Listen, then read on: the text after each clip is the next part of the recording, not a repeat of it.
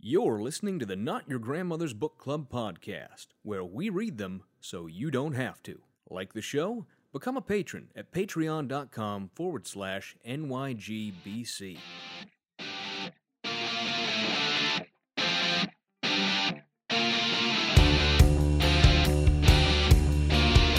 You should write a book, Fry. People need to know about the can eat more. I'm getting this book on UFOs. Did you know they're real? But there's a huge government conspiracy to cover it up. Oh, that's just a paranoid fantasy. I want to be a book. You can pick me up, flip through my pages, make sure nobody drew wieners in me. Hello and welcome to the Not Your Grandmother's Book Club podcast, where we read them so you don't have to. Because, like Thomas Jefferson said, no pain, no gain. My name is Kevin, and I'm joined as always by my co-host Benedict, now available in wild cherry flavor. Benedict, you ever been to Jesus Camp? No.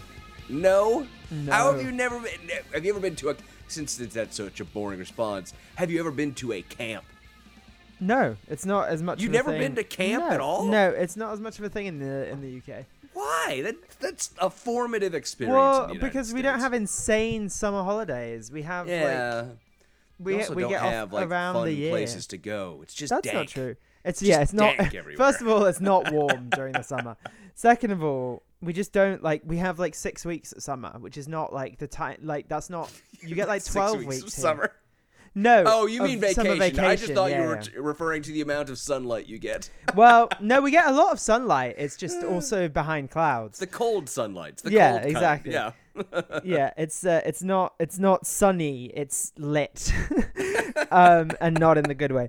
Yeah, it's just not as big of a thing in the UK because you get 2 weeks where you are decompressing from school, and then 2 weeks ramping back up to going to school. So then you've only really got 2 weeks in the middle where normally that's when you do vacation with your family or whatever. So there's just no time for camp really. Torture. Sounds like torture. I can't understand how you people don't spend an entire 3 months with nothing to do in the summer. Exactly. If you live farther away from your school than most people do, and maybe you live in a private gated golf course community that's about 14 miles from your school, and you have to have a car to go anywhere. And since you're a school child, you can't go see anyone except for the few schoolmates you have who live in your neighborhood. Anyways, Benedict, Who also live in been your to private Jesus gated camp. community.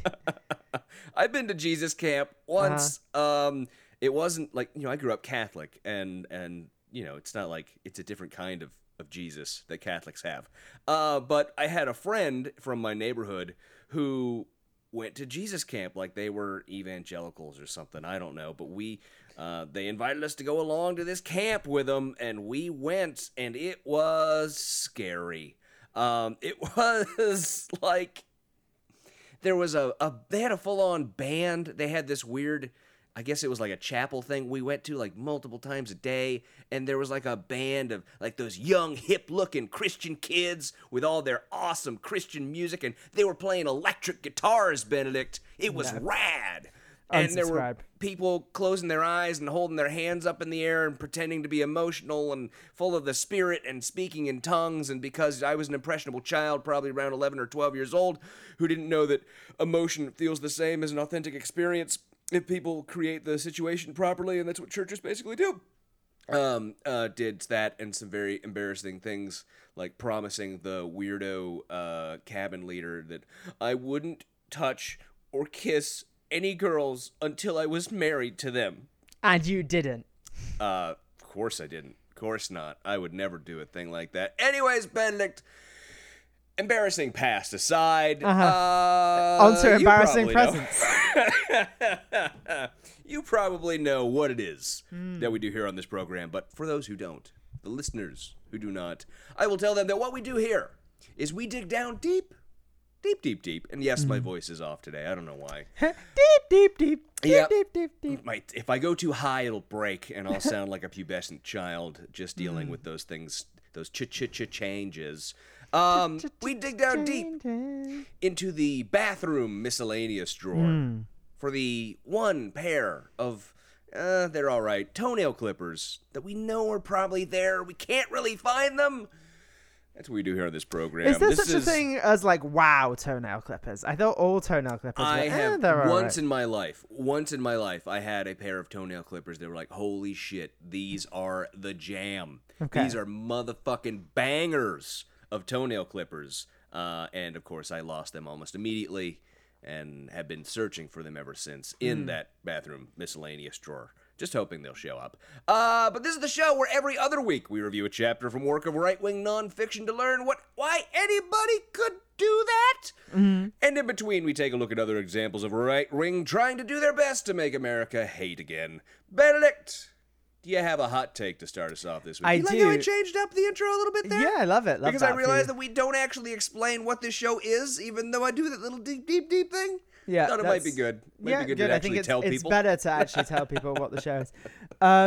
So I think, and this is just something that came to me that replaced my other hot take, which was to wish you a happy birthday. It's boring. Dick. I bet everyone wished Kevin a Plus, happy birthday. we have recorded twice since my birthday. I know, but I forgot. You dick. I forgot. And also, you were so sad about turning that.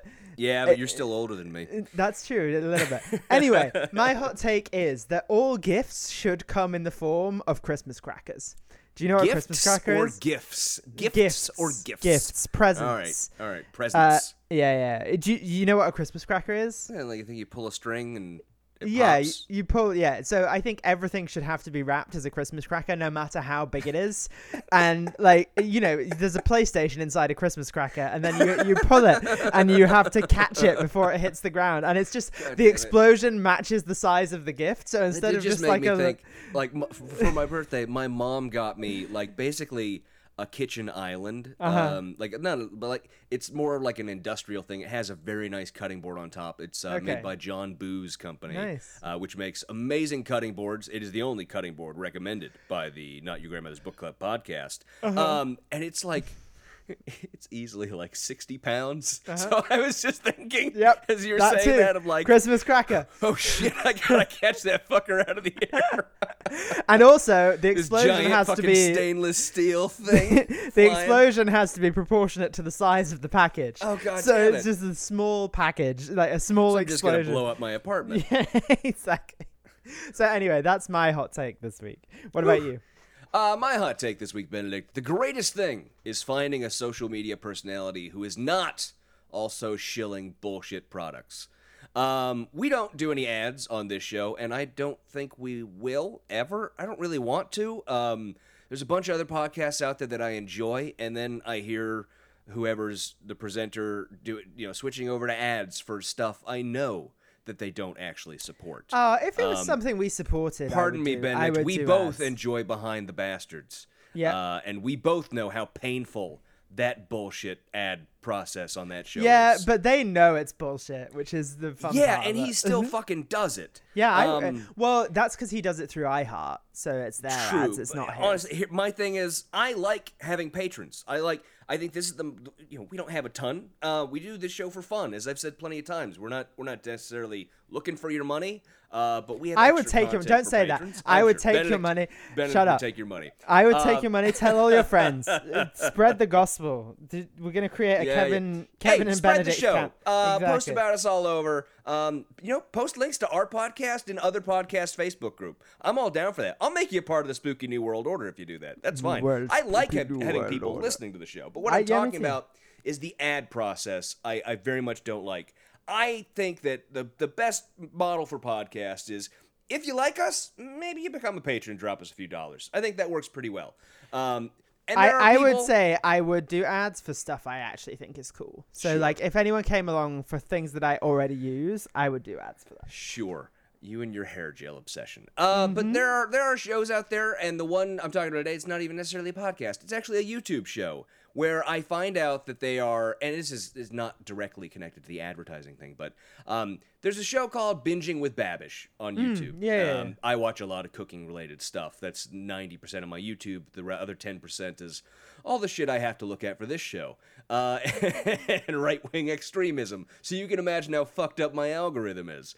But recently, I watched a video where he is selling his new cookware set. And normally when a famous chef is selling cookware, it's bullshit garbage. It is not worth touching. I was amazed, fucking amazed. He's just selling a set that is plain old, normal cookware that is actually stuff I would buy. It was like the most mind-blowing thing to me. And I'm like, I'm not trying to shill for his fucking cookware set here. But it was legitimately like, oh, that's a decent-looking 12-inch stainless steel pan there. Like, that's just stuff that I would buy. It's normal cookware. That is a sheet pan with a rack that sits. A normal sheet pan with a rack. Great. Holy crap. He is selling normal stuff. None of it has fancy colors. I was so amazed, and I was actually so happy at that. It's the first time I have ever seen, because most of my heroes are professional chefs. That's most of the people that I follow and love. And I was so happy to see someone who's not shilling a bullshit, Rachel Ray fucking multicolored set of nonsense. Okay. Did you buy it? No, I did not. Fuck you! I already own everything that is in that set. Like I'm telling you, I'm not talking about this set. What I'm talking about is I was very happy about the... What's the word I'm looking for here? Integrity shown. So what you're saying is you want to create merch for our show? It's not fucking overpriced either. That was the other thing. It's just like normal priced, and it has what you need if you're starting as a chef, and you can watch his show and use that stuff to cook the shit he's making. Because he just does it. I enjoyed the integrity of that moment. That's what I saw from it, and that's what I enjoyed from it. That's all I have to say. You heard it here first, folks. Kevin wants to create affordable, good quality merch for the show, but we need some more patrons so that we can do that. I don't know. Pans? We can sell pans. If people would buy merch, tell Kevin, and we'll figure out merch. 6-quart stock pot with our name stamped on it, something like that. I don't know. Sure, why not? My face. Yeah, I don't know. Spread the show some more. Tell your friends to listen. Post about us places. Maybe we'll do some merch someday. I don't know. Anyways, on to housekeeping this week, of course. Benedict, rate and review us on iTunes. Remember to do that. Follow us on all the social medias at NYGBC Pod on Twitter. A new patron-only bonus episode is, of course, now available. We just recorded the other day, and I believe I released it on Sunday. Chapter 5 of our review of None Dare Call It Conspiracy by Gary Allen and Larry Abraham. And, Benedict, somehow UFOs got involved again. Which I really enjoyed. And I have 2 updates. I put these updates on the normal show, even though they're related to the patron-only, Benedict. So after the show, we had a brief conversation where I sort of ruminated on whether or not there's a lot of anti-Semitism in UFO communities. Yes, was my guess. And I sort of postulated that there was, because of the conspiracy aspect of it. And conspiracy making is sort of a, collective enterprise. They're all riffing off of one another, and a lot of them... you go back far enough, and it starts off with the anti-Semitic conspiracies that they built on and turned into their new stuff. And I actually looked into it and ended up finding a bunch of academic journal papers discussing the anti-Semitism in UFO communities, and one in particular that discussed the Phoenix Papers, which are what they called the actual documents that we were talking about that I found on the patron-only bonus episode. So that was very exciting for me. The other thing I wanted to talk to you about, Benedict, the other update, which is really more of a thing I missed, when I'm recording the show or when I'm editing the show, my notes are all still sitting in front of me, and I'm remembering things that I meant to bring up and didn't. And this is based on this last week's show. I wanted to mention to you the fact that a lot of these conspiracy theories have to do with royal families. We got a little bit of talk about, that sort of stuff this week, and I don't think I talked about all of it. I think there were a lot of passages I didn't bring up that had to do with royal family stuff, because a lot of these conspiracy theorists have this thing where all of the royal families are connected through the Queen of England, and it's actually a Transylvanian royal line that it all goes back to. And of course, some of those conspiracies say that royal line is actually Jewish. And there's a bunch of people, the conspiracy side, and a lot of these people are the Gary Allen followers and the W. Cleon Skousen followers, who think that royalty actually still means something. And that's how this conspiracy starts to work. Excuse me. Are you insulting my... Benedict. Okay. if your queen tried to step in and overrule a law, what the fuck would happen? Yeah, they would be like, you are no longer queen. Yeah, I guess we don't have a queen anymore. Sorry. That's what would happen. So anyways, Benedict, all that out of the way, let's return to this week's interstitial episode where we are talking about the most boring man you have ever forced me to look into. On our last interstitial episode, I mentioned that we were going to be starting off on a little bit of a series talking about the dumbest members of Congress. And you specifically requested this week's subject, which is, of course, Thomas Hawley Tuberville. Yep. He even has a dumb middle name that makes you think of shitty people. Yeah. Tommy Tuberville, or Tubbs, as he's known by Tubbs. me, and as I will be calling him, because I had to find a way to make this more entertaining for myself. Is it somehow. okay? Question: is it Tuberville or Tuberville? I don't know. It's whatever you want to call him. Who cares? He's a piece of shit. He doesn't get to tell you that you're saying his name wrong. When they're a piece of shit, you get to call them what you want. That's how that works. That's how the rules work. I've heard it pronounced both ways, and I'm not sure because he might have said it. Actually, you know what, Benedict? Let me tell you, it doesn't really matter because he would much prefer that you call him fucking Coach because he does that all the goddamn time. Even his Senate website calls him Coach Tuberville because professionalism is below him, I guess. And that's not just me saying it, Benedict. He will not let you forget it, as evidenced by this. Hi, I'm Tommy Tuberville, your United States Senator for the great state of Alabama. But you can call me Coach. We're getting close to beating this thing. We're on the 1-yard line, but we just need one more play to run it in. You can help us get the win against COVID by getting vaccinated. These vaccines are safe. And even after being a football coach my entire career, but we all are on the same team. We got an offense and a defense, but at the end of the day, we're still on the same team.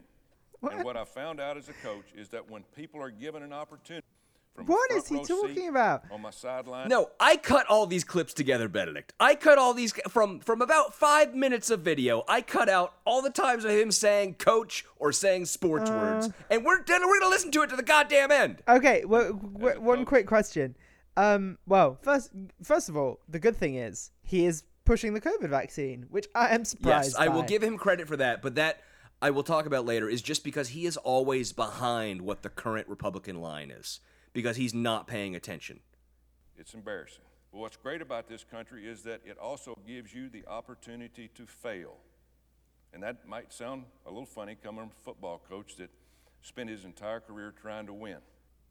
I've coached and mentored hundreds of student athletes over my 40-year career.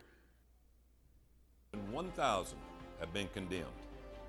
And it's not just in Alabama. I saw this when I traveled all across the country as a football coach.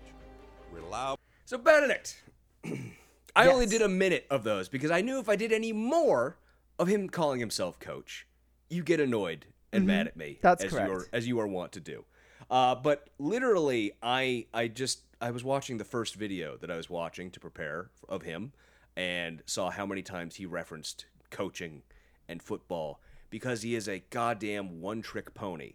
So I just pulled out a handful, put them into a clip, and we got a minute of him calling himself coach, saying football words, because that is all he has. Because he is completely unqualified in any single way to be a United States Senator. The only thing about him is that he is a football coach. And I think the reason that he's called coach on his Senate website and prefers to be called that is because it's much more polite than calling him Lenny. Mm-hmm. So Thomas Hawley Tuberville was born September 15th, 1954. I should mention at the top, he looks like the commercial actor for man who needs help with his occasional opioid-induced constipation. That is something I think most of us know just from looking at him, though.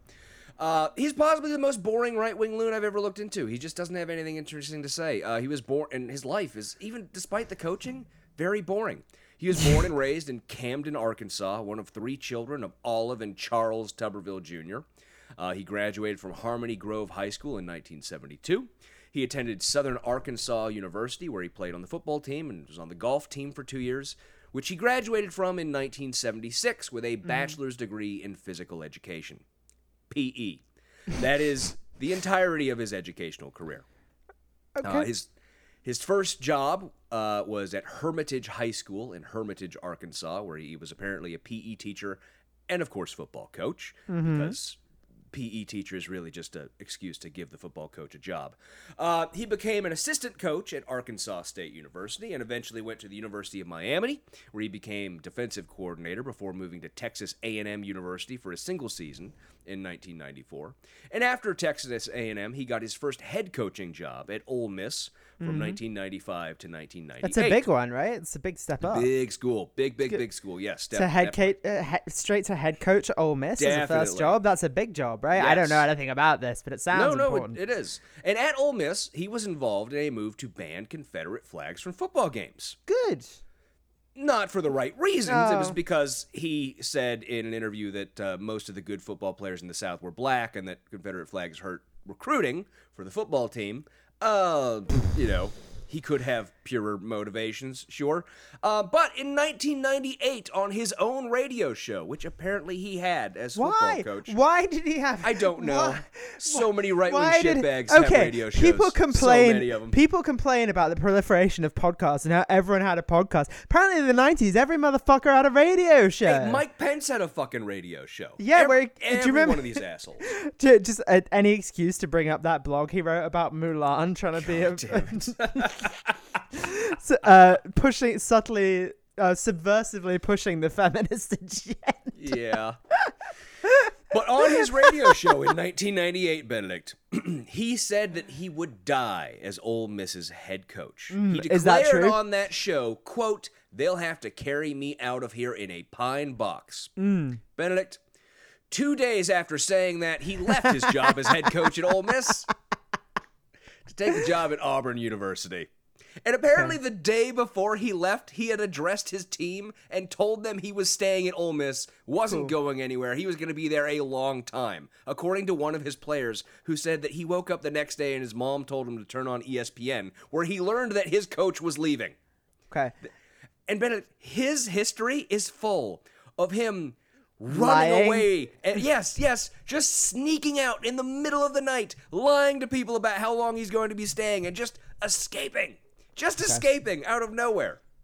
So, in 1999, he became the head coach of Auburn University, Auburn, Alabama. Is that that's presumably bigger than Ole Miss? Is it?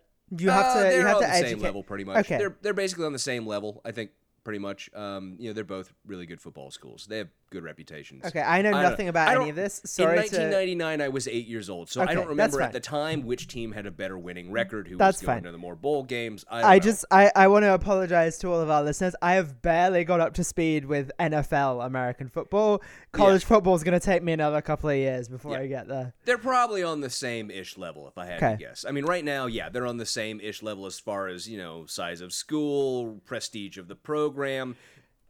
It varies from year to year based on the winning record and who's the coach and stuff like that, blah, blah, blah.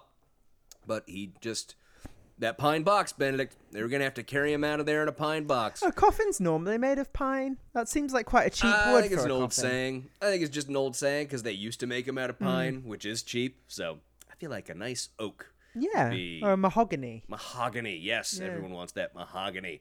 But in 1999, as I said, he became coach of Auburn University, head coach. And during the 1999 offseason, wide receiver Clifton Robinson, who was 20 years old, was charged with the statutory rape of a 15-year-old girl, Not great. which it happened. He admitted to it and eventually pled down from second-degree rape to a guilty plea on misdemeanor charges and was given 200 hours of community service. That's not enough. And Benedict, football coaches, they are well known for upholding proper morals. Tommy Tuberville, if you ever listen to him talk, he talks a lot about how we have a moral problem in this country. And kids, often all these ones he's always mentioning don't have fathers. He's always talking about kids with no fathers for some reason. I can't imagine if that means something deeper to him. But he's talking about them and how they need more guidance. Of course, Tubbs' guidance as football coach of the Auburn University was to suspend him for one game. Cool. He was suspended for one game for statutory rape. He's well known for his winning record at Auburn, which I should mention at this point is still not a qualification for being a United States Senator. No, I would say not at all. Yep. In 2008, he left Auburn University, Benedict, out of nowhere. Okay.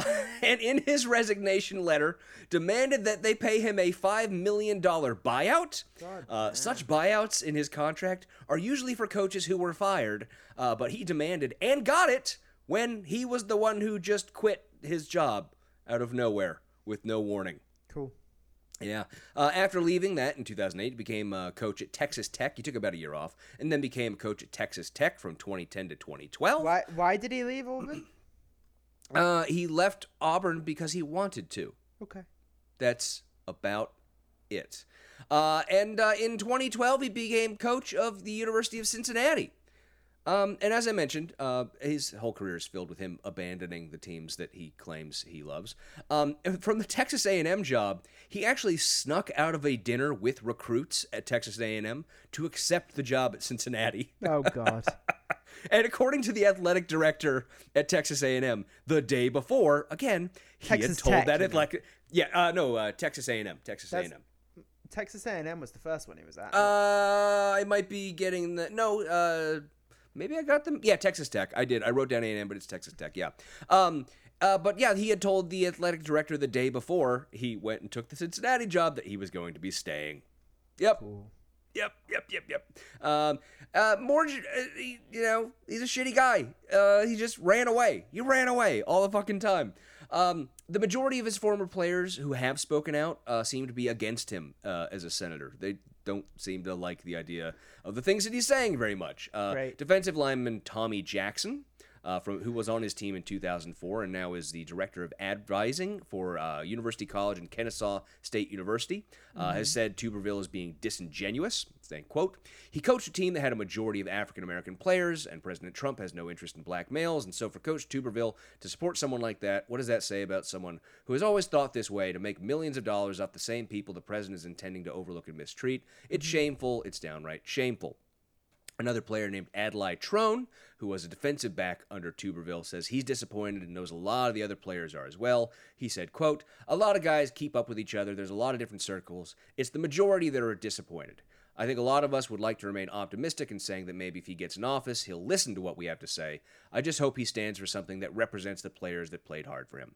I think they all remain disappointed about a year into Tommy Tuberville's term as United States Senator. But Benedict, of course, in 2018, he moved to Alabama in anticipation of running for Senate, because you may remember, as I read through his career, the only time he ever actually lived in Alabama was when he was coaching at Auburn University. Yeah, the rest of his he career was and there the rest of his for- life. He was born in Arkansas. He went to Southern Arkansas University. He lived in Florida after he retired from coaching football. He was at in Texas Alabama Tech. for like 8 years, to be fair. To be fair, sure. But he moved to Alabama because he knew that his coaching position would be what got him a job. The fandom of the coach would be what got him a senator position, not any actual qualifications to be a senator. But Benedict, there's also something that is a little bit fun about Tommy Tuberville, and it ties into how dumb he is. He appears to be prime target for scams. Oh, cool. In 2008, after he resigned from Auburn, he formed a 50-50 partnership with former Lehman Brothers broker John David Stroud, creating a firm called TS Capital Management. Mm-hmm. You may ask, what was a football coach with no investment experience or financial knowledge or a brain owning an investment firm? Being scammed. Well, he was doing basically nothing. Yep. His job was to put his name on the business and try to bring in investors in what turned out to be a Ponzi scheme that defrauded good. investors out of millions. Cool. He had an office in this building where the Ponzi scheme was being run. And I have to point out, to be fair, that Tommy denies knowledge of any of the fraud and argues that he was defrauded too. And I do actually believe him, because he is not intelligent enough to have known any of what was going on. There is no way that he would have known. Again, why was he a partner in a capital management firm? That makes no sense. The answer is Because it was capitalism, Kevin. to have his face and name attached and bring in these investors who were defrauded by John David Stroud. In 2013, his partner, John David Stroud, pled guilty to investment fraud. While a small amount of money invested had been spent purchasing commodities as advertised, the majority of it turns out, was spent on personal purchases and paying out earlier investors to maintain the image of profit. That is a Ponzi scheme. That is how that works. In addition to criminal charges against Stroud, a civil suit was also filed against Stroud and Tommy.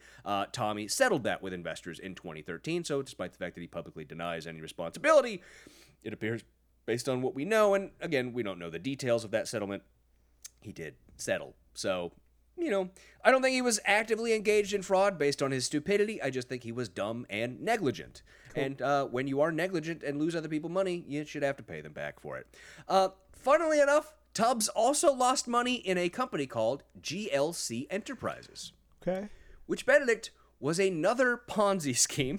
Great. It was an $80 million Ponzi scheme. And even better, Benedict, this was run by a man named Gregory Crabtree, along with his ex-college football coach promoter, Jim Donnan, who coached at Marshall University from 1990 to 95 and the University of Georgia from 1996 to 2000. Okay. Tuberville invested $1.9 million in GLC Enterprises and claims to have lost about $150,000 when the Ponzi fell apart in 2011. All right. So Tubbs was not the only guy being used as a promoter by a runner of a Ponzi scheme. Yeah, that was the thing that made me think, well, he was one of the people who was getting most of the payouts from other payors into the Ponzi scheme. Probably because it would have been difficult if a high-profile person was one of the early people for the scam to fall apart on, something like that. That's less than 10% of the money he put in. Yeah, he was probably one of the people who was prioritized in payouts in order to keep the scam going longer. Also, Benedict, the Tommy Tuberville Foundation, which during his campaign, the AP reported, accurately I should point out, that only about a third of the money raised goes to charitable work. Tuberville's campaign tried to rebut that by saying, well, that doesn't reflect volunteer labor or donated materials that go to refurbish veterans' homes. Of course, the problem with that is that that's not a response to the statement that a third of the money raised goes to charitable work and 2/3 doesn't, but take it as you will. So Benedict, he's a United States Senator. He defeated Doug Jones in the last election. He was the only Republican to defeat a Democratic senator in that election. Republicans seem to like to say that a lot, despite the fact that we all really knew Doug Jones would lose because he was only in office because the last time they ran a pedophile. Yeah, so, allegedly.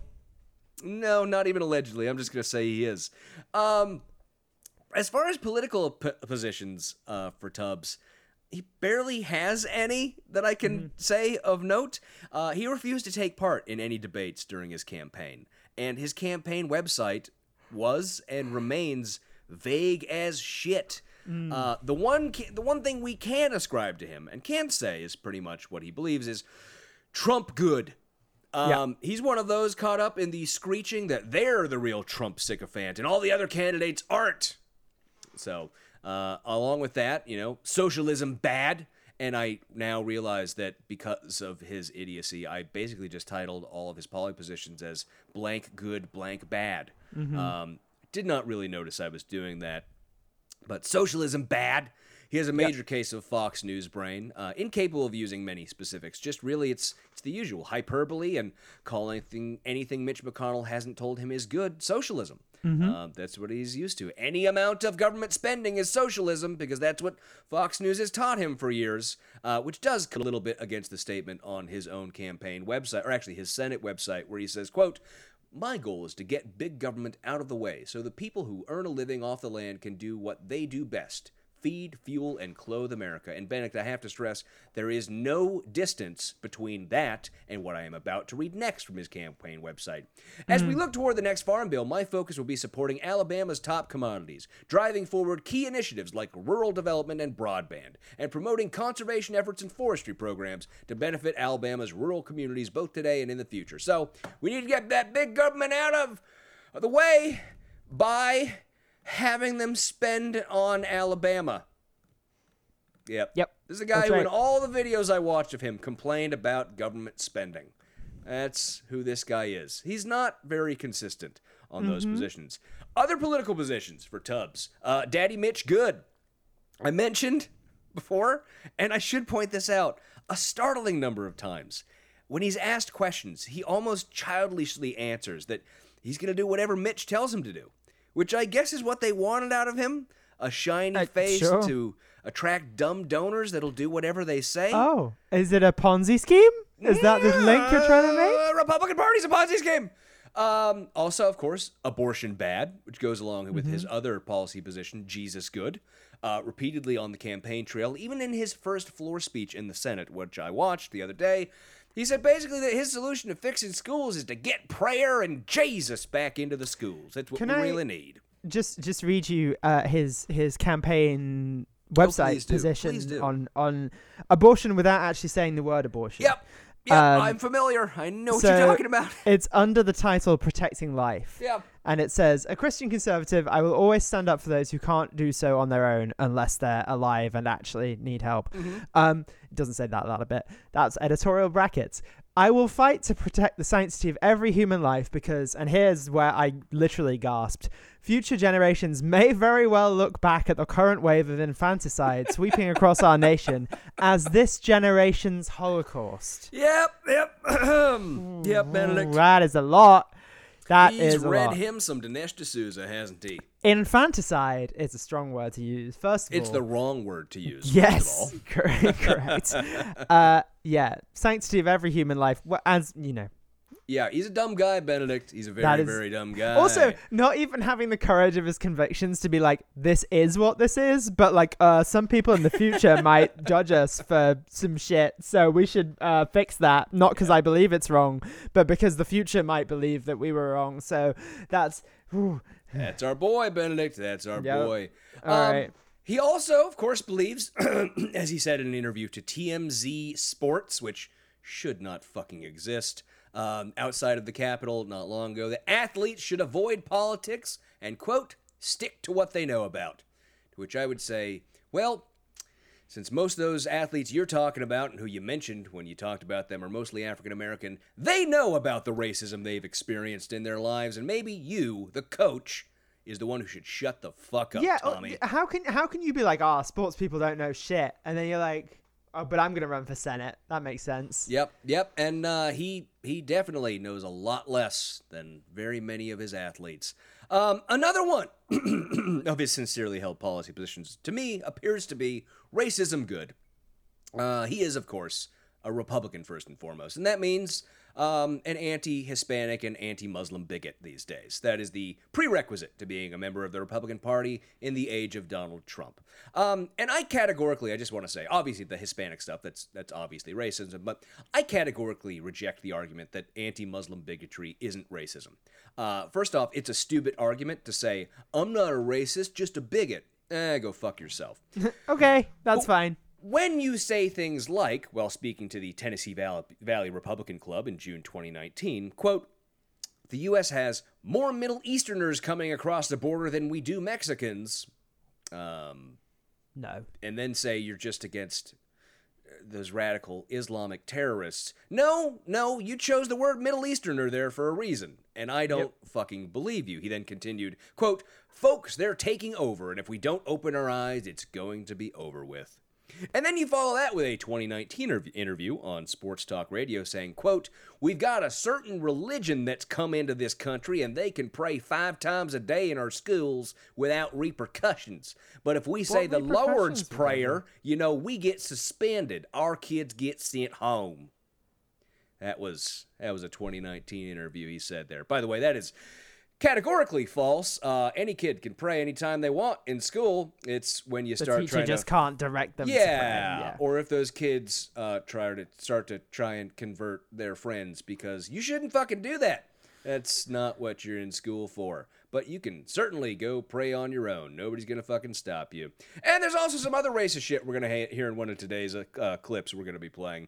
Of course, in 2011, he went on Fox News to push the birther conspiracy theory, which is inherently racist in and of itself, because none of you fucks said the same shit about Ted fucking Cruz, who the same goddamn arguments applied to, you dumb fucks.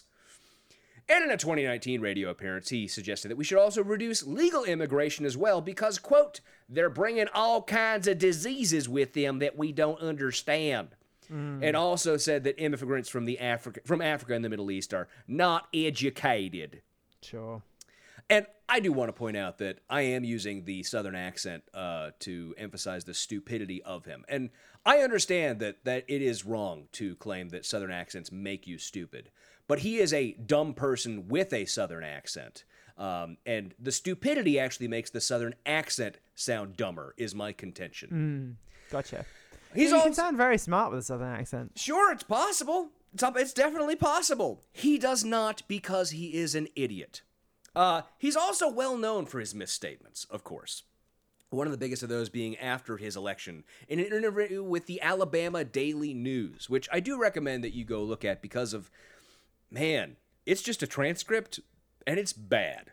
It's bad. It reads like him being amazed at how basic things work, like repeatedly in response to question. He goes on these long jags about, well, now I got to go find me some staff. And it's really, there are all these different levels of the staff here. You got like your major players and you got like a chief of staff. And the impression from reading his transcript is like he's going, who'da thunk it? Chief of staff. Wow. That's amazing. So, of course, in that interview, that was the time that he said World War II was fought to free Europe of socialism. Of course, it was fascism. We were fighting to free Europe of, and the people you scream were socialists, the USSR, were in fact fighting against those fascists. He, in that interview, said that the three branches of government were the House, the Senate, and the Executive. Same thing that Ben Shapiro likes to claim that members of the squad named AOC are dumb for flubbing. So I think fair play. And of course, he said in the interview that he was going to be doing fundraising work from his Senate office, which is illegal. Because he's a dumb guy. In that same interview, I also found it fun that there was a paragraph that despite his constant screeching, and I can't emphasize enough, he was always screeching. He's one of those idiots who's just going on about, it's common sense. You can't spend all this money and blah, blah. It's just like your house. If you ain't got the money, you can't spend it. He goes on screeching about stuff like that. He said in that interview that he wants to get on the Armed Services Committee because of all the defense contractors and shipbuilders that are so important to the GDP of Alabama, i.e. the federal money that keeps Alabama the fuck afloat. He's against all these people leeching off of the government and taking all that welfare when he's a goddamn welfare queen on the most massive scale possible. And then, of course, he tried to take credit in 2019 for leaving Texas A&M or Texas Tech. I don't remember which one it was. I don't remember. With its star quarterbacks Patrick Mahomes and Baker Mayfield. You've probably seen the Mahomes T-shirt of him hands on the face. You've probably seen people with that. It was a thing a while back. Of course, that is slightly undercut by the fact that both of them were actually recruited by his successor there. So cool. Just a plainly false thing that he said, Benedict, and. About 2 weeks ago when you suggested that we do Tommy Tubbs, I think the reason that you said so was because there was a video of him going around at the time of about a minute long of him saying absolutely nothing. And that video is this video. Okay. Thank you, Madam President. These days information is only a few clicks away on your computer. True. And there's more information to be consumed than there are hours in the day. Great point. It's information overload, and it's overwhelming to sift through all the noise. But no matter the narrative being pushed, one thing remains: the facts. Right. The facts don't lie. Sure. It's information overload. The facts tell the story better than anyone. Facts take many forms and play out in many ways. This is on the floor of the goddamn Senate. Are you kidding? Is this a filibuster? Actions taken, whether we like it or not. But it doesn't take long for anyone to see this fact. The decisions coming out of the White House have followed one overall thought, one guiding ideology. Okay, we don't need any more of that fucking. Is that it? Are you kidding? What's the point? Where does he get to? Eventually he says socialism. Oh, okay. That was it. It was everything coming out of the White House. It's all socialism. And he Oh my actually makes the God. stupid fucking argument that the only Biden policy is to be the opposite of Trump. Like, okay, you gotta be. Nobody who supported Trump gets to say that. That's literally horseshit. Like, the entire Trump ideology is own the libs. It's if the libs are for it, we are against it. You don't get to claim that. No, go fuck yourself. Yeah, I should also point out that he is a bad reader. When he's just speaking without reading when he something, went back to its information overload, did he just lose his place in its notes? well, he did that thing wasn't that even happens, a logical. He did that thing that happens to everyone. And it happens to me when I'm reading from the various things we read on this show, where if you forget the flow of the sentence you're going through, maybe you start to raise your inflection because you think that's how you're going to end the sentence, and then you realize, shit, there's a comma and then a clause, and I fucked that up. It happens a lot. But he's also he's a little bit of a slower reader, and he's not very good at knowing where he's going to take his voice and his inflection, those sorts of things when he's reading. So he sounds worse than when he's just speaking off the cuff. We're going to listen to some other things now that are just him speaking off the cuff and aren't quite so poorly done. So, Benedict, we're going to start off with an event that happened, I believe it was it December? No, February 2020. This is from, so this is before he was elected. This is at a Republican forum that Tuberville was at. And I'll tell you, first off, the audio is not perfect. It's done by a small local Alabama news outlet, and there were not a whole lot of people at this event. But I think that's why this is great, because this is him saying, come on in, let's talk. We're among friends here. Quickly, this before is a you we're start, among friends moment. Before you start, was it Tuberville that was the guy who said he got a phone call from Trump on January 6th? No. So there was a bunch of stuff there. Yes, Tuberville did get a call from Trump. There was also, I don't remember who it was, someone else got a Trump that was Trump trying to call Tuberville. Because I think all these people recognize Tuberville will do whatever you say. He's an idiot. He'll just do what you say. He doesn't know anything about anything. He doesn't know anything about what was going on January 6th. He doesn't know anything about the process. He'll just do whatever the top Republican who talks to him tells him to do. That's his job. That's why he's there, to be a know-nothing who does what they tell him to do. So we're going to start this clip, and there's some bad stuff in here. There's some really bad stuff in here. I've been gone 11 months. She's fired up about it. It's good to be here. I had to pay dues today. I've been here so many times, but it's good to see everybody. We're getting close. 3 weeks, 24 days. We're counting them down. And, to the primary. Big election coming up. A lot of areas. Thank you for what you're doing here in the city. I've been very fortunate to see a lot of in all the cities in the state and meeting with city officials, county commissioners. It's been unbelievable. Name one. Downtowns are rebuilding, revitalized. Our state representatives spoke with a lot of them. Thank you for what you do. Name one. It's a hard job, very hard job. You get ridiculed, you get drug over the coals. You do. I'm excited about this. It's a lot of fun. I want to be your next U.S. Senator. I want to be a little bit different today. I'm going to give you a little, since I've spoken here several times, I just want to give you a little insight of what I've seen. This past week was a huge win for our country and our Republican Party, conservatives, and Donald Trump. So what he's talking about the last week, this is, of course, on February, he's talking about the State of the Union address. That's what he's talking about. That was in 2020, the State of the Union, one of the most despicable moments for the Republican Party and Donald Trump. That was a great win. That's what he's talking about there. Very concerned, though, watch many State of the Union addresses, many of them. No, you Name haven't. one. And the disrespect, folks, that we're seeing in this country, we can't continue to allow that. We can't, we have got to find a solution to it. Our kids are watching this stuff, and I'm not talking about Nancy Pelosi, what she did. That was absolutely absurd. Theatrics. So then what is he talking about? That's my question, because he doesn't go into detail about... No, and this is when what other disrespect was there? Pelosi ripped up the speech. I know, but he said that's not what he's talking I about. know you know, but I'm saying for people that don't remember. But no, he just said that that's not the disrespect that he's talking about. I understand, but I'm saying for people that don't remember, that's what Pelosi did that he's not talking about. Yes, but what is he talking about? I don't know. And look, he started off by saying, I've watched lots of State of the Unions. I don't believe him, because what I think he's talking about is the fact that Democrats don't stand for the same applause lines as Republicans.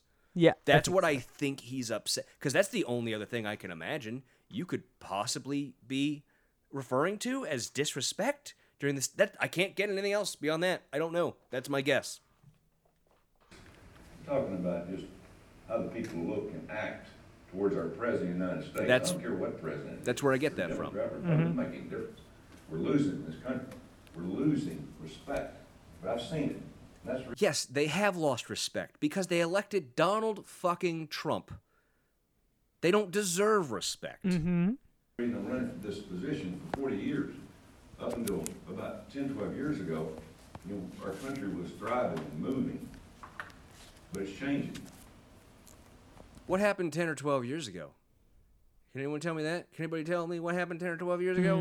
Tommy? Barack Obama was elected? Oh, did we elect a black guy who you went and claimed was a Muslim from Kenya on Fox News because you're a piece of shit? Yeah. We have got to get a handle on it.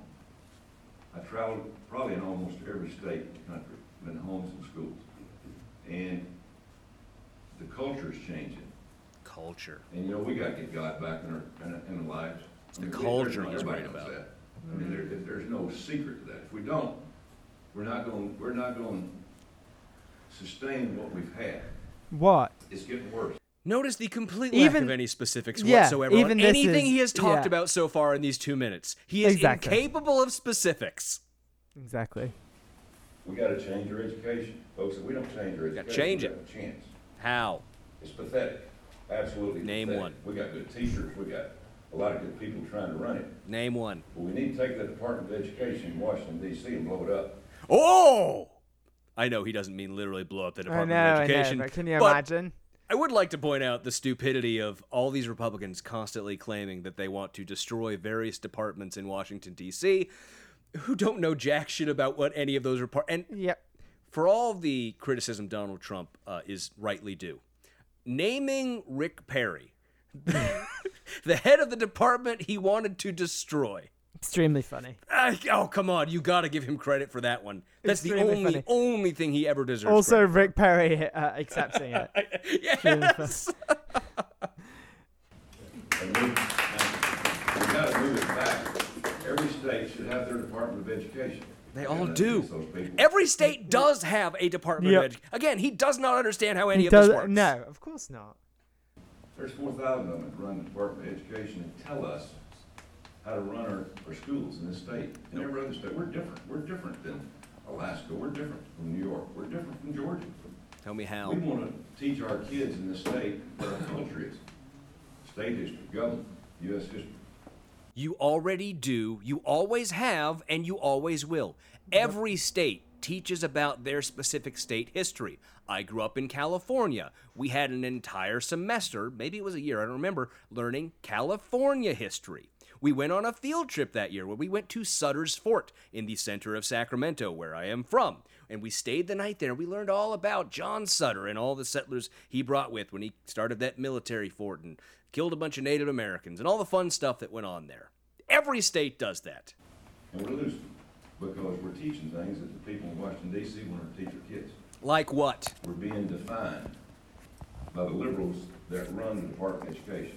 Oh, so maybe it's not about culture? Maybe it's not about culture? Maybe it's just more anti-CRT baiting by you? It is. I mean, it is about culture. This is pre the CRT panic also. I think it might have been starting to get... Well, I don't remember when No, because CRT panic came after George Floyd, and this is before George Floyd. Yeah, you're probably right, yeah. And that's who's running. Jimmy Carter started in 1979. It's gotten worse. It's gotten worse, and it's going to get worse.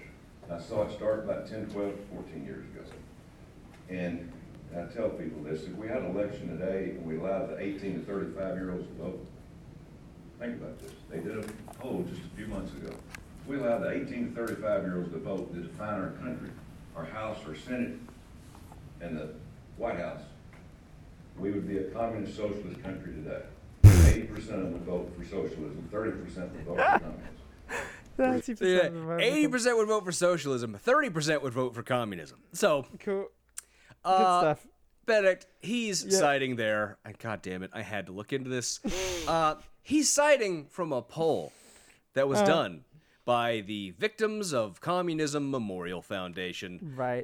Benedict, we could do an entire episode about this poll and how bad it is. Maybe we should. How wrong he is. He's actually not citing it properly. He's lying about what it says. But it was very poorly done itself. And then we could also spend an entire episode talking about the Victims of Communism Memorial Foundation, and, for example, how it stems from another organization that was run by a literal Ukrainian Nazi. Okay. Literal, like, from World War II, worked with the German Nazis, died an unrepentant Nazi. That's where this organization sprang from. Great stuff we're talking about here. Love that. What the poll actually says is about half of people in the 18 to 35 age range, about 50%, have a positive view of capitalism. Among those questioned, the question was not, are they pro-socialism or communism? It was, would they vote for a socialist? Remember, this is done... It's talking about Bernie Sanders. It's asking, they're responding to it, at least, about Bernie Sanders. They think the question is asking them, would they vote for Bernie Sanders? And they're saying, yeah, I would. And I believe it was... 1 sec, I gotta get that. Sorry. You bastard. You know what? That's staying in. Your freakish door ring is staying in. It's staying in the podcast. It is the scariest... I don't know what that is. He's not next to the microphone right now, but I'm going to continue talking. Don't tell him I said this. That is the scariest door jingle on the planet. God, I remember when that woke me up when I was staying at your house. That was... Yeah, but then they brought you bagels. So... That's true. That's true. Still nightmarish, though. Yeah, no, it is. But so this, it said about 80% said, yeah, I would vote for a socialist. And I believe the number that was actually pro-communism was like 10%. I don't have it pulled up. For some reason, I closed the window. So out of that, he gets 80% are pro-socialism and 30% are for communism. I've heard it distorted worse. It's a bullshit poll. It doesn't really matter. It's a stupid thing for him to say. Where's it coming from? It's coming from our education. We got to stop it. Because anything else is not going to matter. It's not going to matter. We got to hit the big problem head on. And if we don't, it's over. It's going to be over with. We live in the greatest country on the face of the earth. You hit the lottery if you're born here. But folks, it's coming to an end. And all you have to do is watch the state. What a boring... this is very boring. He's got nothing to say. Does he say anything else interesting? Can we go to the next video? Yes. The end of this is where we do get... Well, skip to it. Something bad. We used to have a Democratic Party. Now it's a Socialist Party. Even the moderates have moved so far left. Why? Because they want to get reelected. Because they're scared of those young girls. Well, it's almost an admission there when he says they moved so far left because they want to get elected, that the electorate of the country is to the left. Yeah. But that's because of the education system. What he just said there is they're scared of those young girls there. They're scared of those young girls there. Benedict, do you have any idea who those young girls he's talking about are? The squad, presumably. The squad. And this is where we get into where I know he's not talking about cultures, Benedict. Girls up there running the country from their side of the view. They're scared to death of it. Nancy Pelosi's scared to death of it. And it's mind-boggling to me. I want to go to Washington, D.C. and help and open people's eyes that's never seen what I've seen. I've been in the cities, folks. You can't drive through a neighborhood. Why? Because terrorism has taken over. Sharia law has taken over. Sharia law has taken over. He jumped straight from talking about how they're scared of those girls up there to Sharia law that's where his mind takes him. From the squad, only 2 of which are Muslim, by the way, to Sharia law has taken over. That's where he goes with that, because it's about cultures, Benedict. Sure. About cultures. Folks, there's places you can go in this country that you're not wanted. Well, for Tommy Tuberville, that would be the majority of the country, yes. In our country. It ain't this is not the Middle East. It is wrong. So it's the old Muslim no-go zones argument, Benedict. Yeah, we had a trial run of this in Birmingham in the UK. If you want the most embarrassing example of stupid right-wingers trying to make this argument, go watch the documentary that Laura Loomer and Jacob Wohl put together of them going around Minneapolis with a fake security team wearing bulletproof vests, pretending that they are in danger when they're driving past restaurants I've been to on my many trips to Minneapolis as a kid because it's where my family's from. Love that. Come here and go by our Constitution and go by our laws, and you're welcome. I don't care what religion you are. Yeah, you do. What culture you're from. Yeah, you do. We're the most giving country in the world. But my goodness, if we're going to allow them to change our culture and our country, because they're going to get their hands on the Constitution one day, and when they do, it's over. They want to get it for one reason. That electoral college, if they ever knock that out, we're done. Yeah. We're done. That's true. We've allowed it to happen. We've allowed Washington, D.C. and our elected officials allow it to happen. And it's embarrassing. It really is. I agree. This speech you just gave is embarrassing. Yep. So there's a couple minutes left in that, but that was the main point I wanted to get across. Is he just goes down into out and out, anti-Middle Eastern bigotry. I won't say anti-Muslim bigotry because it's not. It's not about them being Muslim. He is scared of Islam, as most Republicans are, but it's much more about other things. But there's places in this country you can't even go to. And how would you know that? How would you know that you're not welcome there? Well, because there are brown people around. It's certainly not because he's talked to any of those people who live in those areas he thinks are no-go zones. It's not like any of that was a true story or he's ever actually been to any place that's remotely like that. Again, but suspiciously lacking in detail. Is that there are places he's been to where he's seen a lot of people who look Middle Eastern, and that scares his fragile little white heart. Well, Benedict, we have one final video here, and I know you're mad because we're at an hour. We're over an hour, actually. But isn't this fun? Isn't it? I know you like these episodes. That was too long. Benedict, that video was too long. You should have done a better job of picking out the interesting Sure, bits. but Benedict, this one you're not getting away from because this one, god damn it, the only thing that I thought when I opened this video and started playing it was fucking Melissa McCarthy. Okay. Welcome to Spicer and Company. I'm Sean Spicer. And I'm Lindsay Keith. Well, Sean, we have a lot to talk. Sean Spicer is no longer Sean Spicer. He is Melissa fucking McCarthy. Okay. She did 1,000 times better job of being him than he could ever do. Talk about today. I know we mentioned that later in the show we're going to discuss a very controversial topic. Yeah, I know. We started this.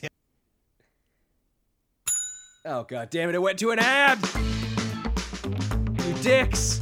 I'm leaving this in the show. I'm leaving it in the show. This yesterday at the end of the show, talking about whether or not you should put up a Christmas tree before Thanksgiving or not.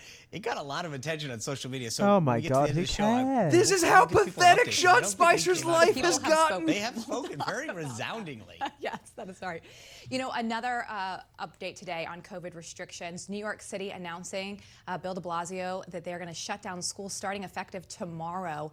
Wow. There's been a 3% increase in... Wow. Did you hear that? Wow. When's this from? This is from November 2020. Okay. This is, I believe, it's November 18th. This is November 18th, 2020. So, yeah. The school, so they will start distance learning tomorrow, Sean. It's not a lot of it's not a lot of notice to just parents. after No, it's not, or to teachers or principals. So all of them having to gear back to go back to online. He's doing fucking learning. So morning break. And by the way, morning rise Kansas, television. Kansas governor also announced that she's instituting a statewide mask mandate. That's we're going to be seeing more and more of those, I think, as states continue. And then we're talking to Hans von Spassky later. But this is interesting because all these people are talking about moving to Georgia for the Senate runoff. Well, you know, people don't realize this, but if you register to vote, you can do it by December 7th. But if you plan on only being there for a couple months and then leaving, you could get up to a $100,000 fine and 10 years in prison, Sean.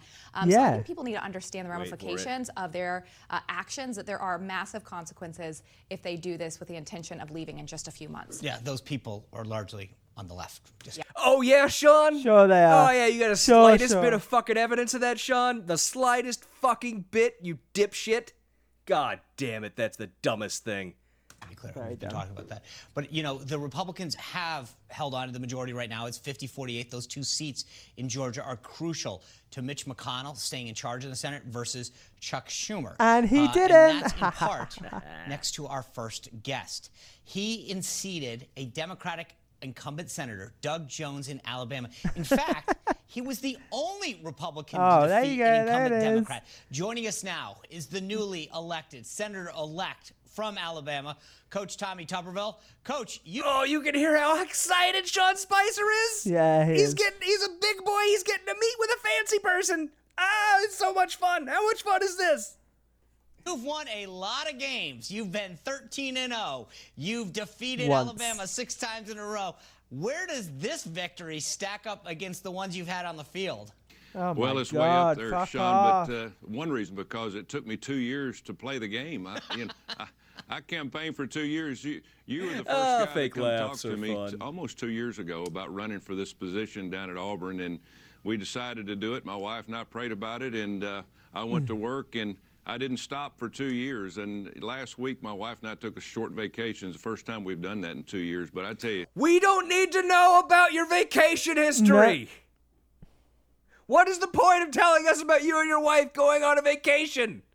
What is the point of you telling us about you and your wife praying? I don't give a shit. He is on this show. You were just elected to the Senate. You have nothing important to say. And Kevin, I know that because I watched the entire interview. This isn't for you. I don't know who you think this is for. It's not for you. After winning this and after being up here for a couple of weeks and seeing how much of a difference we've made just to this point in the Senate has been gratifying. But I'm looking forward to spending a long time up here and doing public service, probably for the rest of my life.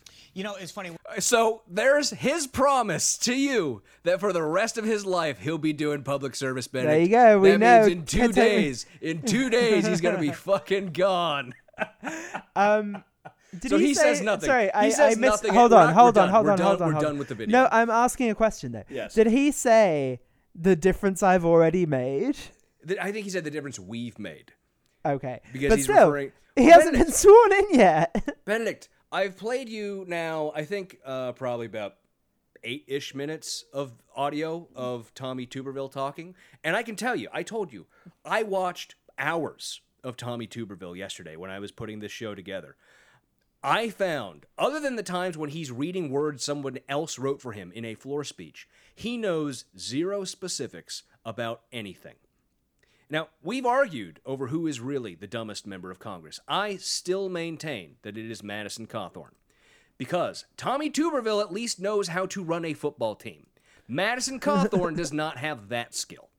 In addition, Benedict, I will point out to you that while Madison Cawthorn, despite being the sponsor of, I believe, I think it was in the 40-ish range number of bills that Madison Cawthorn has sponsored, and having none of them go, literally every single one of them just being ignored. Tommy Tuberville has had one piece of sponsored legislation actually move forward, and it was passed. It was passed. Now, it wasn't actual legislation. It was a resolution in the Senate, which didn't require it going to the House. And it didn't actually do anything. It was just titled A Resolution Recognizing and Honoring the Sacrifices and Accomplishments of the Greatest Generation. And it was also sponsored by Democrats like Raphael Warnock, and didn't mean anything, didn't do anything, was just puffery. But it was agreed to in the Senate, and that is above and beyond much more than Madison Cawthorn will ever accomplish in his legislative career. So, I give you that. It's my argument for why Tommy Tuberville, despite being a complete dum-dum, as we have seen in his own words, still more intelligent, more accomplishments than Madison Cawthorn could ever hope for. Benedict, that's it. All right. That's what you put me through, making me look into the dumbest person I've ever had to learn about. He's completely boring. But that's it for this week's episode. Thank you for listening. If you just can't get enough of us, you can go to patreon.com/NYGBC and become a patron for as little as $2 an episode for patron-only episode shout-outs on the show and more. As always, we have to give a shout-out to our wonderful and amazing patrons, Benjamin Carlisle, Dexter, Allison, C. David, Megan Ruth, Glaurung the Deceiver, Big Easy Blasphemy, Becky Scott Fairley, and George Soros, Stephen and Cindy Dimmick, AJ Brantley, Taru Takanen, Skeptical Seventh, and Balls Watterson and George Soros. Also, I will mention, I will also allow people to become members of our New World Spooky World Order. if I'm Tommy Tuberville. I don't need that to play now. I'm Tommy Tuberville. Maybe that'll be a new drop we have to. If you would like to also become a member of our New World Spooky World Order, you can become a CFR member. So if there's those of you who have thought, I'm not sure about adding George Soros onto my Patreon. We've already warned you, of course, about the account sharing problem and how you can't also give George Soros your RSS feed link and get access to the patron-only bonus episodes. Classic. It's a problem. You can just indicate to us that you are a member of the Council on Foreign Relations, whatever way you want. Creative names, always fun, whatever you want to do. I'll also induct you into the spooky New World Order. So that's it. This week's episode. That's it until next time. Bye. Bye. I'm struggling today.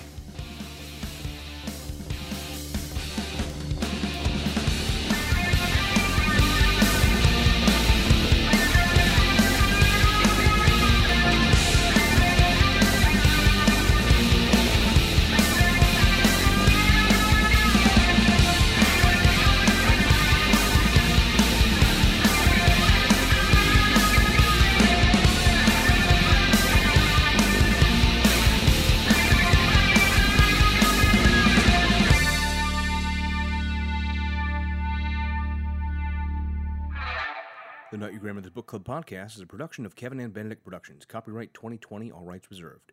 Music for this podcast is by Silverman Sound Studios. Find out more at silvermansound.com.